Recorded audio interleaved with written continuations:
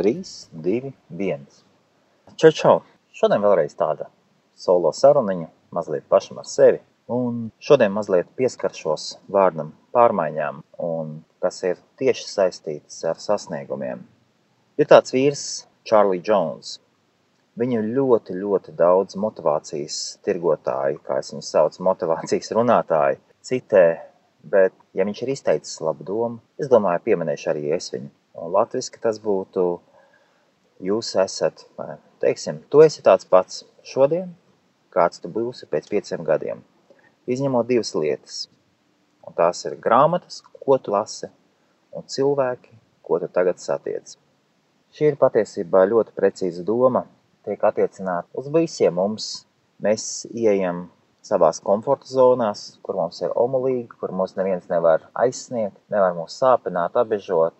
Mēs nevaram kļūdīties, jo maz daram vai daram tikai lietas, kuru rezultāts būs apmierinošs. Bet no šīs komforta zonas ir jāaiziet ārā. Un tas, kas mums var palīdzēt iziet ārā, spērt šo soli, būs paziņas vai arī kāds iekšējs grūdienis. Un iekšējs grūdienis no filmām diez vai var nākt. Kaut gan filmām arī tāds iespējas var būt, toties viņš būs pārāk īslaicīgs. Tāpēc tas tie vairāk tiek attiecināts uz grāmatām. Es ļoti silti ieteiktu jums lasīt vai klausīties grāmatas. Tagad ir brīnišķīgs laiks, kad vairs nav jālasa cilvēkiem, kam tas nepatīk. Tagad ir audio formāti. Jūs, piemēram, varat aiziet uz Audible, pieteikt savu 30 dienu bezmaksas izmēģinājumu, dabūsiet vienu bezmaksas punktu, par to jūs varat nopirkt jebkuru grāmatu un noklausieties audio versijā viņu. Uzlieciet austiņas, ielādējiet grāmatu savā telefonā un paklausieties. Varbūt jums šis formāts patīk. Ja jūs podkastus klausaties, tad es pieļauju, ka arī audio grāmatas jums patiktu. Tiešām aiziet uz Audible un izvēlieties vienu grāmatu par sevi interesējošu tēmu, noklausieties un izbaudiet. Starp citu, ja jums grāmata neīpaši patīk, jūs esat iesākuši klausīties, ja jums viņa nepatīk, jūs viņu varat atgriezt atpakaļ. Varat uzrakstīt atbalsta dienestam, neatceros, kāda tur tā sistēma bija, bet jūs varat uzrakstīt atbalsta dienestam, jums šī grāmata nepatīk, jūs viņu vēlaties atgriezt atpakaļ, viņi izņems grāmatu ārā, jo no jūsu bibliotekas un atgriezīs jums to bezmaksas punktu, un jūs varēsiet jau nopirkt citu grāmatu. Jā, šajā sarunā šoreiz var rasties kādi fona trokšņi, jo es esmu apstājies vienā no servisa stacijām, no degvielas uzpildes stacijām.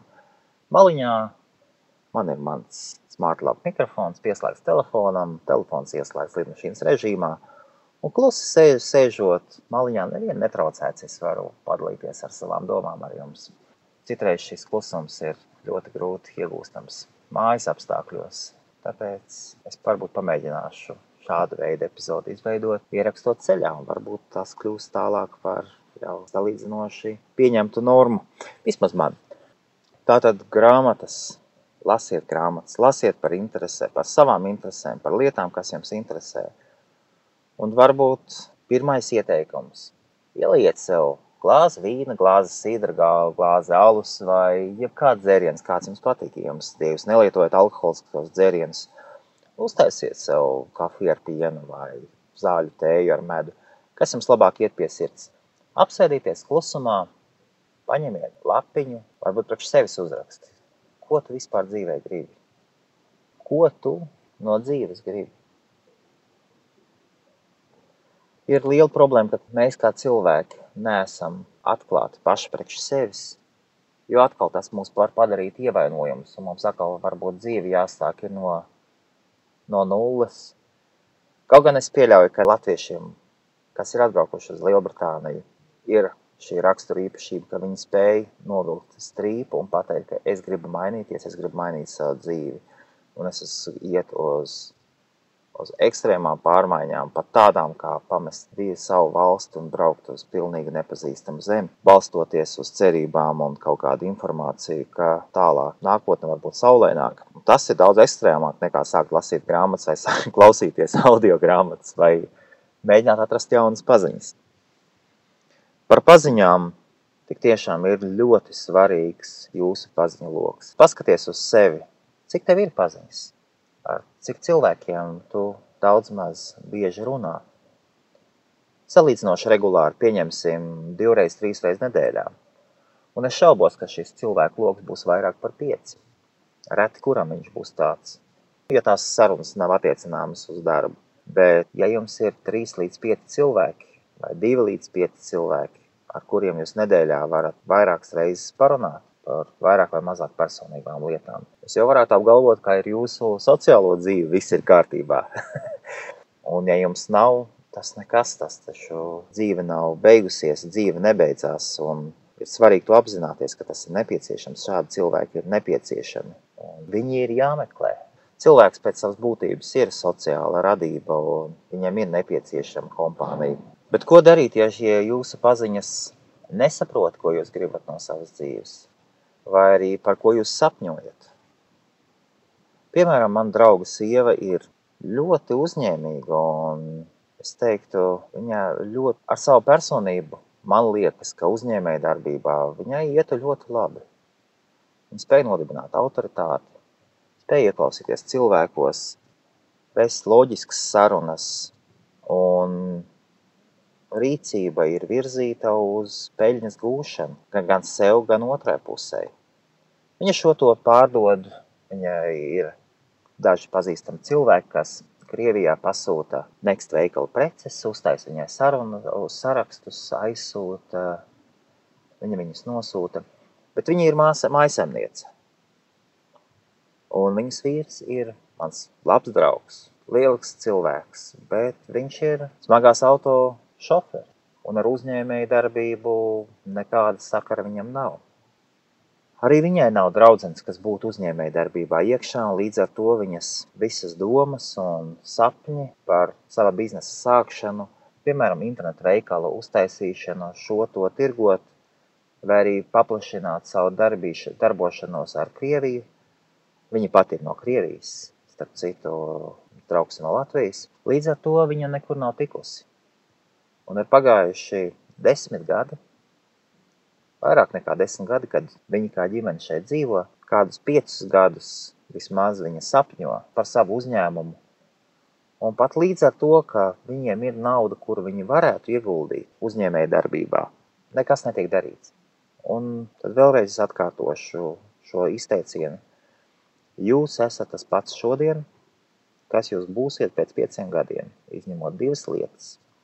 Grāmatas, ko jūs lasat, un cilvēki, ko jūs satiekat. Viņa lasa daudz reliģiska satura grāmatas, līdz ar to viņa turās ļoti spēcīgi reliģijā. Viņas draudzenes ir arī reliģiozas, un neviens no viņas paziņa loka nav cilvēks, kas skatās uz pasauli ar uzņēmēja acīm. Tas nenozīmē izmantot citus cilvēkus, bet uzņēmējiem ir mazliet savādāks skatījums uz pasauli. Un viņa to nesasniegs. Ja viņi neizveidos, ja viņi krasi nemainīs savu paziņu loku. Un tas pat nenozīmētu, ka tas nodrošinās to, ka viņi sāks veiksmīgu uzņēmēju darbību. Nē, absolūti nē. Bet tas stimulēs viņu uzsākt darbību. Iesākt savu, varbūt reģistrēt savu kompāniju, spērt pirmo soli, atrast grāmatvedi un tālāk akmens sāks ripot. Piemēram, par sevi pastāstīšu. Es strādāju Asdas noliktavā par dispečeri un taisīju dažas mājaslapas. Taisīju normālas mājaslapas, uztaisīju savam landlordam, uztaisīju tad mājas īpašniekam mājaslapu, par ko man viņam bija uzņēmums, vajadzēja mājaslapu, es viņam uztaisīju mājaslapu, mums nodzēsās 1 mēnesis mājas īra, gan viņš apmierināts bija, gan es biju ļoti apmierināts. Man bija daži paziņas, kuriem bija maza apjoma uzņēmēja darbība, kuriem vajadzēja mājaslapas. Sāka cilvēki par mani stāstīt, citiem saviem paziņām, kuriem bija problēmas ar internetu mājaslapām vai datoriem. Un es nolēmu spērt radikālu soli, piereģistrēt savu kompāniju un sākt nodarboties oficiāli ar mājaslapu pakalpojumiem. Skatoties, ka man bija daži pasūtījumi uz priekšu, es biju domājis, mēģināts nav zaudēts. Aizgāju projām no darba, pastrādāju no mājām. Mājās strādāt bija ļoti grūti, jo tev nav tas paziņu loka, kas tev var stimulēt, kas tevi atbalsta un kas arī tevi varēs pabikstīt brīžos, kad tu mazliet paslinkosi. Un neatceros jau kā, bet veiksmīgi sakritību pēc es uzzināju par inovāciju centru. Starp citu, jā, pat atceros kā. Runājot ar, un atkal paziņu loks, runājot ar savu mājas īpašnieku, ar landlordu, no kura mūsu ģimene īrē māju, viņš man pastāstīja, ka viņš plāno dabūt reģistrētu ofisa adresi kaut kādā saucamā inovāciju centrā. Un iemesls esot, ka viņam nepatīk, ka jau uz mājaslapas parādīsies viņa mājas adrese. Viņš gribēja uztaisīt adresi, kas būtu neitrāla, uz kurien nāktu vēstules un gadījumā kasta klienti arī viņam nedauzītu pie mājas durvīm. Tātad tradicionālais anglis, kuram mājas komforts ir pēta lieta. Sāku uzdot jautājumus viņam mazliet par inovāciju centru un kas tas tāds vispār ir pa putnu. Un izrādījās, ka tas ir pašvaldības subsidēts. Cik es saprotu, tur nāk atbalsts arī no valsts, bet tās ir telpas, kuras nodrošina dažas pašvaldības.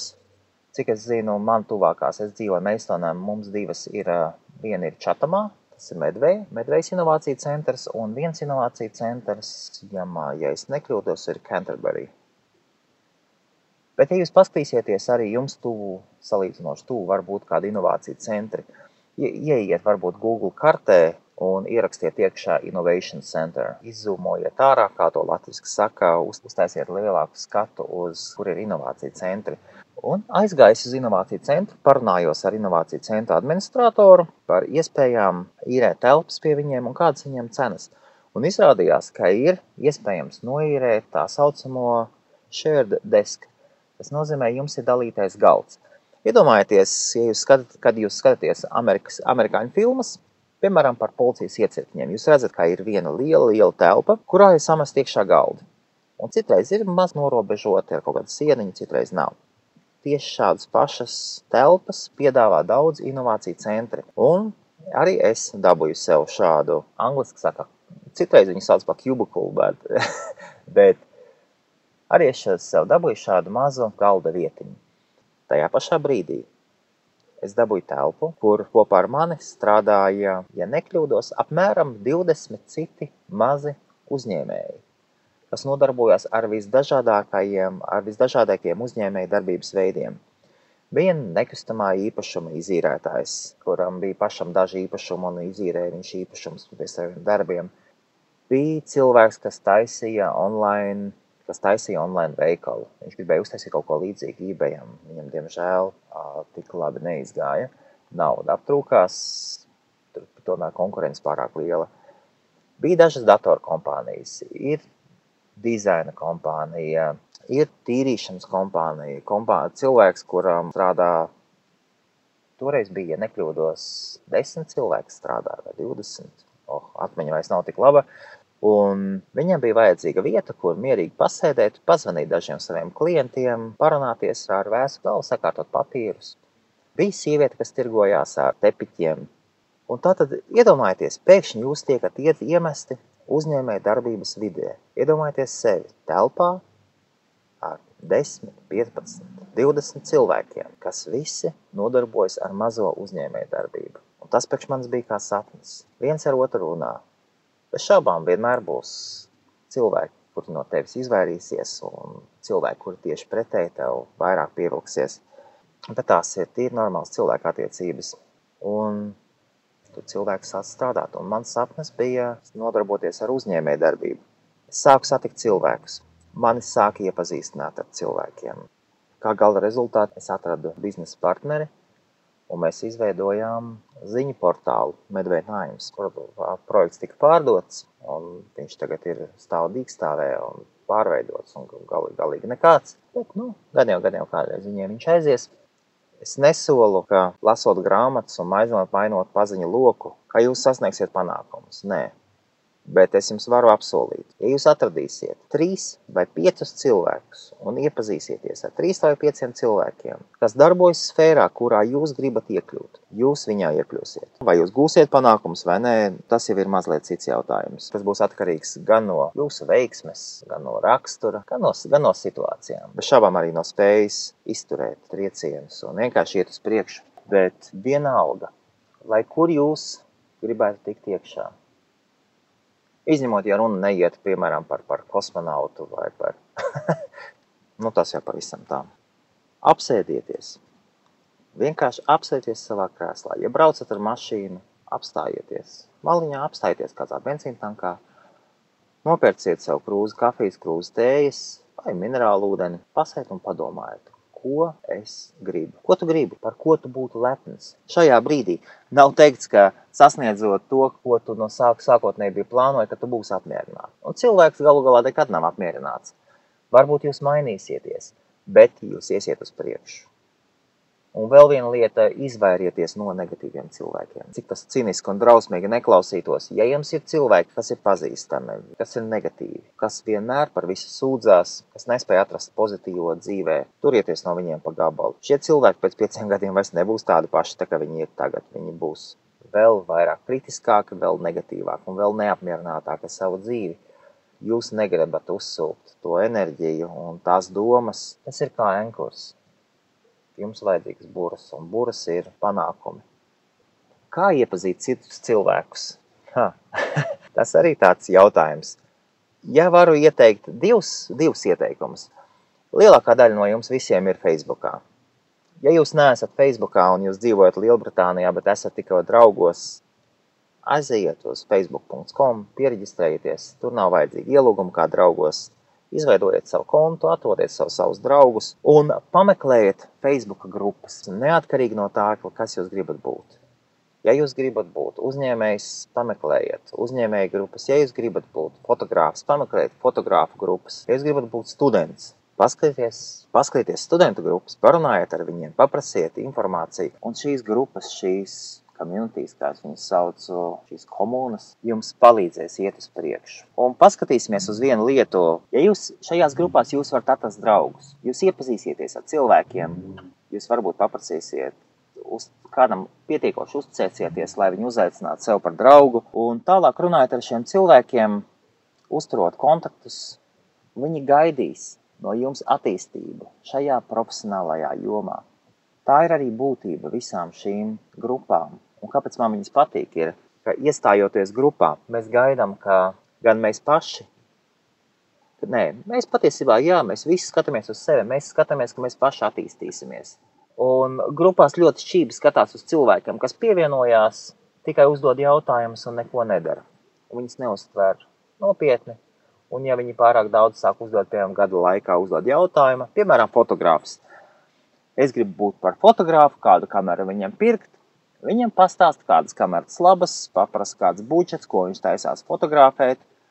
Bet ja šis cilvēks 2-3 mēnešu laikā nav veicis izvēli par kameras iegādi un tikai uzdod jautājumus un nekādus soļus nespēr, viņam to pateiks un vairs neviens nedalīsies ar savu laiku, ar saviem padomiem. Paskatieties, jūsu esošajiem paziņām patiesībā ir pilnīgi vienalga par jūsu izaugsmu. Nevar teikt tā, ka jūsu paziņām ir pilnīgi vienalga, kas ar jums būs.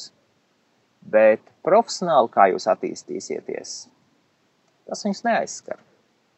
Tas ir ārpus viņu interesēm. Viņi jūs apsveiks, ja jūs dabūsiet jaunu darbu, vai jūs gūsiet panākumus, bet vai tas viņus uztrauc vairāk nekā viņu zobu sāpes? Nē. Vai tas uztrauc vairāk nekā viņu bērni? Nē. Izveidojot paziņas, kuri darbojas kādā sfērā un liekot viņiem saprast, ka mēs arī gribam būt tajā sfērā un mēs cenšamies ieiet viņā. Viņi uz mums jau skatīsies ar vilšanos, ar savādu aci. Ja mēs kaut kādu, piemēram, mēneša, 2-3 mēnešu laikā nebūsim spēruši nevienu soli savu mērķu sasniegšanā. Un tas varbūt mums varbūt arī tas vai nepieciešamais stimuls, tas iztrūkstošais stimuls. Ir sapņi, ko mūsu draugi varbūt arī citreiz nesapratīs vai mūsu paziņas nesapratīs un varbūt pārāk neatbalstīs, jo viņi pasaules uztver ir savādāk. Un, piemēram, ja tu gribi būt pa modeli, ja tu esi izskatīga sieviete vai izskatīgs puisis, meklējiet savu paziņas modeli, iekārtojieties viņu grupās un nepadodieties negatīvajam spiedienam. Seko saviem sapņiem. Tālāk pasauli par tevi nobalsos ar naudu. Viss ir ļoti vienkārši. Tas ir mans īsts uzskats par dzīvi, ka ja mēs darām vajadzīgas lietas priekš šīs pasaules, un ja mēs esam labi savā sfērā un tajā, ko mēs darām, un ja tas ir nepieciešams, tad pasauli par mums nobalso ar naudu. Bez šaubām nauda ir svarīga. Tomēr, ja jums ir dzīves uzskats, kā vajag dzīvot bez naudas, kāpēc gan ne? Dzīvojiet, kā jūs vēlaties, galvenais atcerieties, lai nesāpinātu apkārtējos savas ģimenes, un kā apkārtējos vairāk domāju par cilvēkiem, par kuriem jūs rūpējaties, par jūsu tiešo ģimeni. Varbūt tas neatiec tik daudz uz vecākiem vai radiniekiem, un draugiem arī ne. Tieši attiecās uz jūsu draudzenēm, uz jūsu sievām, bērniem. Galvenais, lai tas nesāpinātu tos. Un pat ja jums ir kaut kas, par ko jūs gribat kļūt, piemēram, es zinu, cilvēks, kas ir sadists. Nē, šajā tēmā es neiešu. Šajā tēmā es neiešu. Kaut gan pieskāršos ļoti īsi. Ir cilvēks sadists, un neviens viņu nesaprot.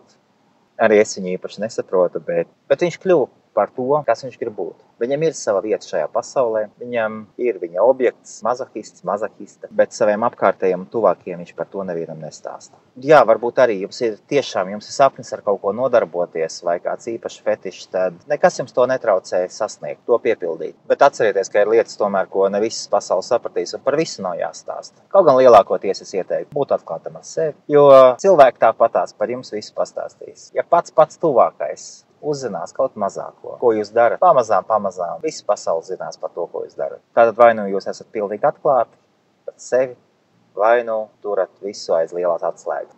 Bet pats galvenais virzieties uz to. Bet tā jau ir cita problēma, ko darīt pēc tam. Tā, labi, atgriežamies pie sarunas, un tātad, kur mēs palikām. Vēl viena lieta, kā atrast paziņas, ja jūs Facebook grupās esat, bet nevienu paziņu neesat atraduši, aiziet uz meetup.com, tad meetup.com. Piereģistrējieties tur, sameklējiet grupas, kas jums interesē. Varbūt jums patīk staigāties. Jā, varbūt gribas vienkārši nomest svaru. Atrodiet grupu cilvēkus, kam patīk staigāt. Piereģistrējieties tajā grupā un, piemēram, varbūt cilvēku grupa, kas 2 reizes nedēļā iet un pastaigājās. Meetup.com ir bezmaksas platforma, ja es nekļūdos. Un tur sastopam cilvēki ar visplašāko interešu loku. Tātad no sākuma saproti pats, ko tu no sevis gribi. Neskaties uz to, ko no tevis prasa, ko lai tavs vīrs vai tava sieva prasa no tevis. Es patiesībā būšu pietiekoši drošsirdīgs, lai pateiktu, ka patiesībā viņi grib, lai tu atrastu sevi, lai tu būtu laimīgs. Bez šaubām, lai tu viņus nesāpinātu. Mēs visi sev gribam redzēt apkārt panākumiem bagātus cilvēku. Pamēģini, paskaties. Un varbūt tu jau esi uz šī ceļa. Varbūt tev jau ir izveidojies kāds paziņu loks. Un tu jau zini, ko tu gribi. Apsveicu, bet tāda vēlu izturība. Ja, un šoreiz tas arī viss. Tas tā īsumā. Bet tiešām atrodiet jaunas paziņas. Ja jūs esat iestiguši, apmainiet savas paziņas. Tas nenozīmē pametiet draugu. Nav jums dzīvē tik daudz draugi. Ja jums ir 5 draugi, apsveic. Draugus nedrīkst pamest. Bet paziņa loks ir jāmaina un ir jātiecās, jāiet tajā virzienā, kur jūs gribat būt. Jā, ja jūs esat Facebookā, aiziet, piereģistrējieties Latviešu UK grupā. Tā ir grupa, ko es izveidoju nepilnu gadu atpakaļ, kad es redzēju grupu Latvīci, Veļika Britāņija, un sapratu, ka latviešiem nav savas Facebook grupas. Tajā brīdī nebija, tagad viņas daudz ir. Ja tu ir vairākas grupas, aiziet uz citām latviešu grupām, piebiedroties viņās, parunājiet ar citiem. Esiet pozitīvi. Esiet pozitīvi. Ļoti bieži ir viegli izlikt savu sirdi, izskatīt un izlikt visas savas negatīvās īpašības uz citu, uz cilvēku, kurš tevi neredz, noslēpjoties aiz ekrāna. Neesiet tādi. Tas jums pa labu nenāks, arī labāk jūs arī pats nesajutīsieties, tikai padarīsiet šo pasauli skumjāku. Sameklējiet savas grupas. Ja jūs gribat vairāk iepazīties ar vairāk latviešiem, aiziet uz tauta.uk, Lielbritānijas latviešu fórumu. Jūs varat arī iet tur reklamēt savus komerciālos pakalpojumus. Jūs kaut kādu piedāvājat uzņēmēju darbību. Tā, viss. Griežu nost. Šodien jau garāk nekā pagājušajā reizes, bet vēl krietni no tā informācijas apjoma, kas man bija iepriekšējās sarunās. Ja jums patīk, uzrakstiet komentāru, atsūtiet ziņu, atradīsiet veidu kā vai ne, ok? Un pats galvenais, jauku dienu, smaidīt, esiet pozitīvi, parūpējieties par sevi un par apkārtējiem. Čau visiem, jauka diena, čau!